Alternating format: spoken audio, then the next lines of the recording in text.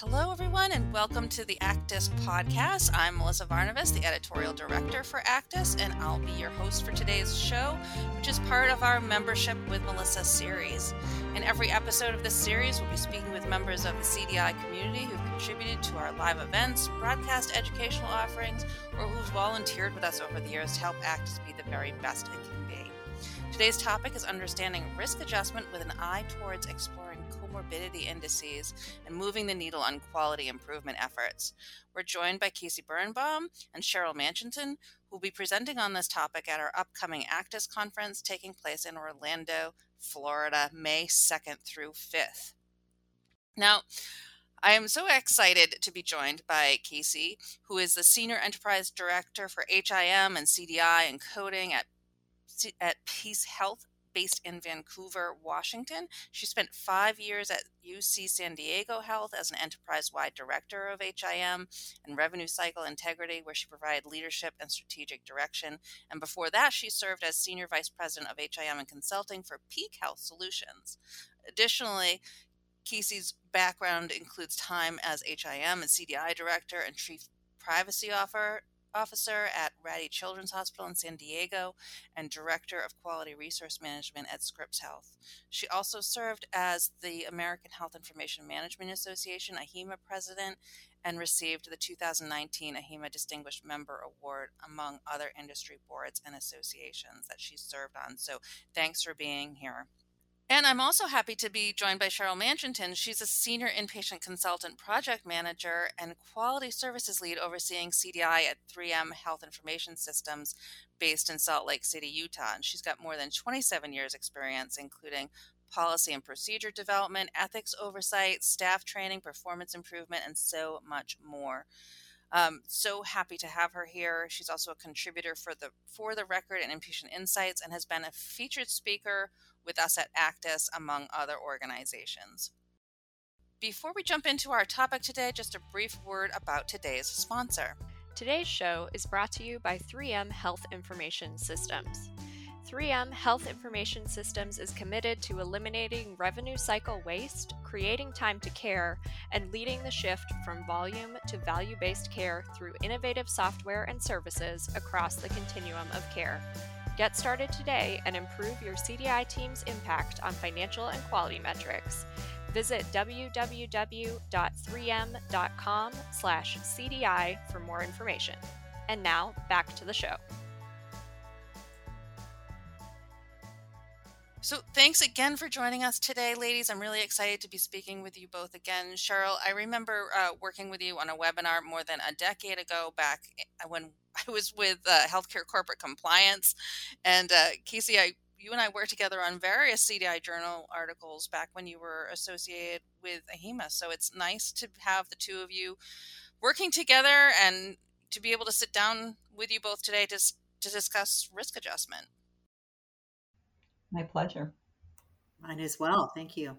Yeah, happy to have you guys here. To start us off, I think clinical documentation integrity professionals are increasingly looking at risk adjustment methods as a means to expand their program reach. What started as a way to look at possible avenues for outpatient CDI efforts, knowledge of risk adjustment methods can actually help hone record reviews and deepen the scope of reviews for a variety of outcomes.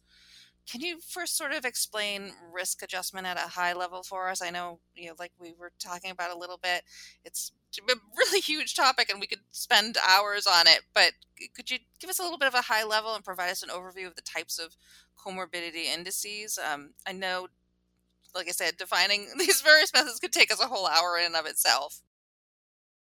Certainly. So risk adjustment is a buzzword. To be honest, again, what does it mean? But risk adjustment says, how do you explain or predict the likelihood of adverse events happening to your patient, whether it be a readmission, a complication, or a mortality? So risk adjustment is saying my patient population, specifics about them, make them sicker, makes them riskier to have adverse events. So risk adjustment, of course, is key to telling the patient's story. We didn't do something bad to our patients. There may be factors outside of the organization's control that contributed or were the sole cause of a bad outcome.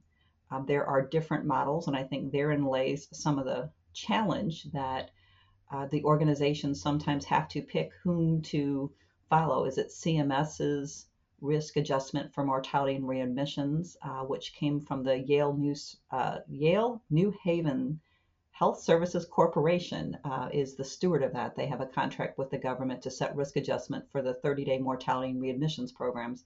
There's also sort of one of the earlier ones, the Charlson methodology, readmissions predictor.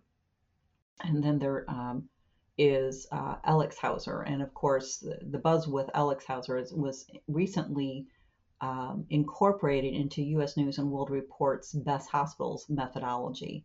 Um, this is, of course, just some of the three big ones. I know that actually Mayo has a model for mortality out there right now that they have just put into Alpha, Beta, and Gamma. And there's, of course, other organizations such as Vizient Premier that have their own calculators. And again, I think the challenge is the organizations deciding where do we focus. It could even be health grades, Truman, whatever it might be. Where do we focus as an organization? Because not all of them have all the exact same codes. Of course, that would make that way too easy. Exactly. And it's really quite a challenge for folks to get a handle on all of these different things. Am I looking at, straight HCC, or am I looking at the Elixhauser method, and what are my outcomes and goals? And I know that you're sort of trying to say, look at all of these different things, and then how do programs, as you mentioned, Cheryl, target where their record reviews could benefit from understanding these larger concepts? Well, interestingly enough, actually at Casey's organization, her director probably had the most telling statement, and we iterated it several times to the group, which is instead of being so focused on a particular tool, step back as a CDI reviewer and really say, does this documentation belong in the record? Are there parts of the story that we're not telling? Are we telling a complete, accurate, and compliant story? Yes, we do need to be guided. And I think sometimes that is a very high level decision, meaning our quality leadership and our board or CEOs might have certain organizations they pay more attention to, whether it be Vizient, again, health grades. Nope, we're really working on CMS star rating, whatever it might be, is you have to start there and saying, where is the organization wanting to shine? Where are they focusing?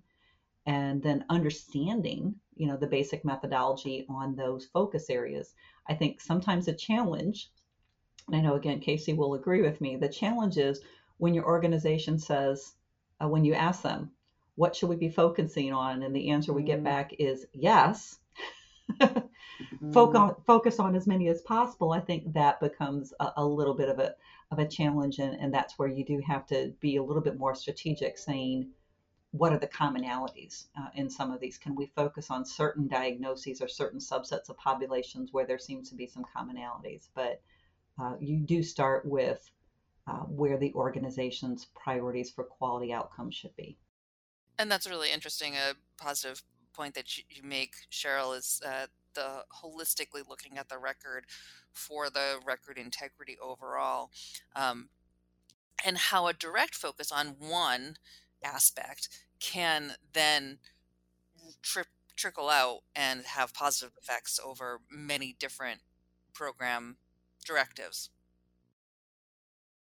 Casey, I want to turn to you now, if you don't mind, and sort of ask you to talk a little bit about the situation at Peace Health, and ask you to tell us a little bit more about your personal history at the organization, and sort of where you sort of came into expanding this exploration into risk methodologies at Peace Health. Great. Thank you so much, Melissa. Good morning. Hello to Cheryl as well. So I transitioned to Peace Health at a very interesting time. It was about a month after the pandemic set in, so in April of 2020.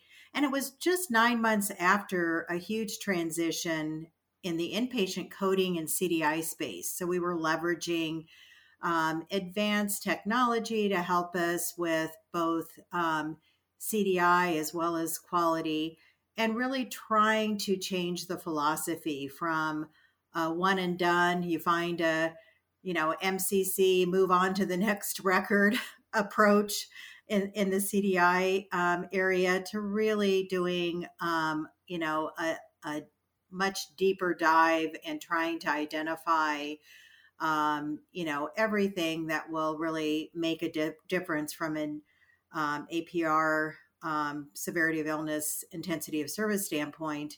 And although there were some big gains that were made, there were still some gaps that I identified upon my arrival, from still some silos between coding and CDI in terms of working together as a team, and really working any mismatches in diagnosis capture, procedure capture, and also being able to really leverage the physician advisor team that we had, and some lack of coverage in some organizations. We really didn't even have a query escalation process that was identified, and the role of the physician advisor was not being fully leveraged or understood in all instances.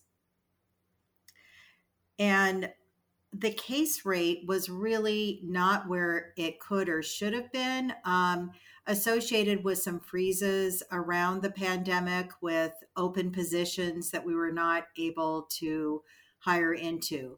So our coverage rate was about 90% pre-pandemic, and post-pandemic, it dipped down into the 80s, low 80s in some of our organizations. And we have 10 acute care hospitals at Peace Health, as well as critical access hospitals. So the coverage and the focus is really around our acute care hospitals at the time. Isn't that interesting? And it's always interesting too to hear about people's experiences pre-pandemic and during the pandemic, and I want to say post-pandemic, unless I have my fingers and toes, eyeballs crossed at this point. But definitely interesting to hear about those experiences too. I think you've touched on one of the main pain points that a lot of programs have, is moving across siloed departments, whether it is looking at the connection between clinical documentation integrity and coding, HIM, and quality, which is, again, a major part of your upcoming presentation. And it's just interesting to hear, how you sort of worked through some of those efforts too, Casey. Absolutely. And the quality arena, that was an area, again, that was another siloed approach. Although there were discussions and inclusions of the quality team upon implementation of the new application and new methodology and approach, the vision was never fully realized. And so, and there wasn't good line of sight or ability to really move the metrics.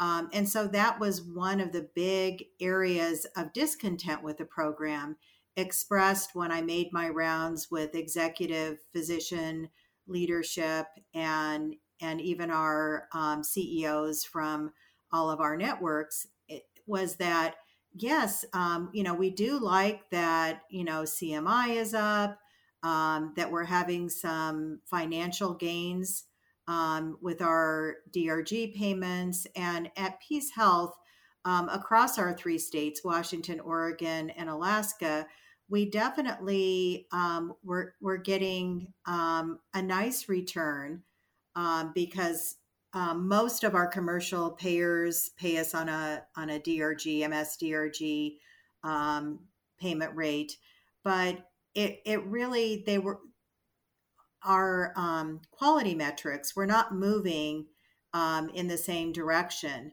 At Peace Health, we use Premier. I had a lot of experience with Vizient coming from an academic enterprise at UCSD prior to my transition to Peace Health. but I found out that our coders and CDI team were not, involved in all the various teams that where we could come together and make a difference. There was a sepsis group that was really focusing on improving the O to E ratio, but we really needed to look across all major diagnostic cohorts.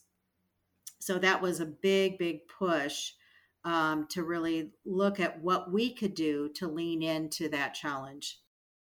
That's really exciting too. And thinking about, you often hear about programs, like you said, picking on a specific diagnosis area to focus on, and then building a task force out from that, like sepsis, and saying, okay, well, we're going to target, our sepsis records, and we're going to work with our quality team and our, UR team and our CDI team and coding team. We're all going to talk about sepsis and how the documentation affects all these various outcomes. But it's really interesting to then take a step back and say, how do we incorporate all of our different efforts, across the board, and really, scale up that type of interdisciplinary actions. Right. So so once we really leaned into that work, and we actually created an SBAR with our quality partners and our physician executive leadership and sponsors, and identified all the factors that would make a difference. And our CDI team and coding team were working off these spreadsheets just to make sure we didn't miss anything. And I reached out to our technology partners and said, this is ridiculous. Is there a way that we can incorporate, all of these additional items into our CDI coding and reimbursement platform, so that it would ease our burden, and we also needed to look at our staffing model as well. We had 3 positions that were stuck during COVID, that we really needed to get unfrozen. Plus, from a quality perspective, we really needed to move beyond our traditional acute care facilities to our critical access hospitals. And then, also we wanted to work on some initiatives in the ambulatory space as well with risk adjustment. So we identified that our technology partner was in fact incorporating the Elixhauser measures, as well as building onto a platform that it incorporated so much of what we need. And then there were some additional asks that we had, so that we could really tweak the model and incorporate that. And so we did a proof of concept that identified that prior to the incorporation of Elixhauser and a few other measures, we were missing, from a sequencing perspective, about 58.32% of diagnoses fell below the line with the 25 codes that we can capture. So that was really significant. And then after we incorporated the Elixhauser measures and the diagnoses, again with all the HRQ measures, we dropped down to only leaving 0.63% of diagnoses, below the line, below the 25 secondary diagnoses. So that was huge, and we did secondary review on those cases and identified that it was really, one of those situations where it was there maybe were a couple of HCCs, but we had some higher weighted diagnoses that really needed to go above the line. And we did some tweaking to the model and continue to optimize it moving forward. But I think for us, the big, opportunity out of all of this was, first of all, our O to E ratio, after we really leaned in and partnered with our quality team, um, I mean, went went our I mean, we were able to exceed the expectation that we had. And I was just looking at the slides that we prepared for May, and it's time to refresh those because, our metrics have improved so much. And the same team has asked us to also help with all the readmission metrics and look at the O to E ratio for readmission. And so that's an area where we actually were able to identify three additional positions, realize three positions out of that ask as well.